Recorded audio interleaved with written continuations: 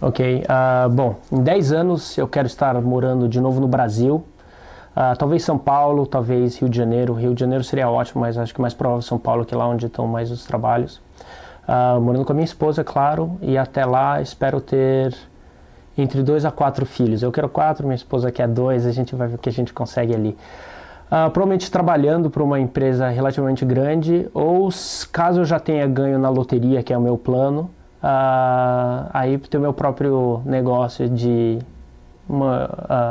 empreendimentos imobiliários, mas para isso eu tenho que ganhar na loteria. Estamos ainda tentando. Então acho que é isso. Brasil, família, 3 filhos, vai. E definitivamente algum lugar quente onde dá para ir para praia.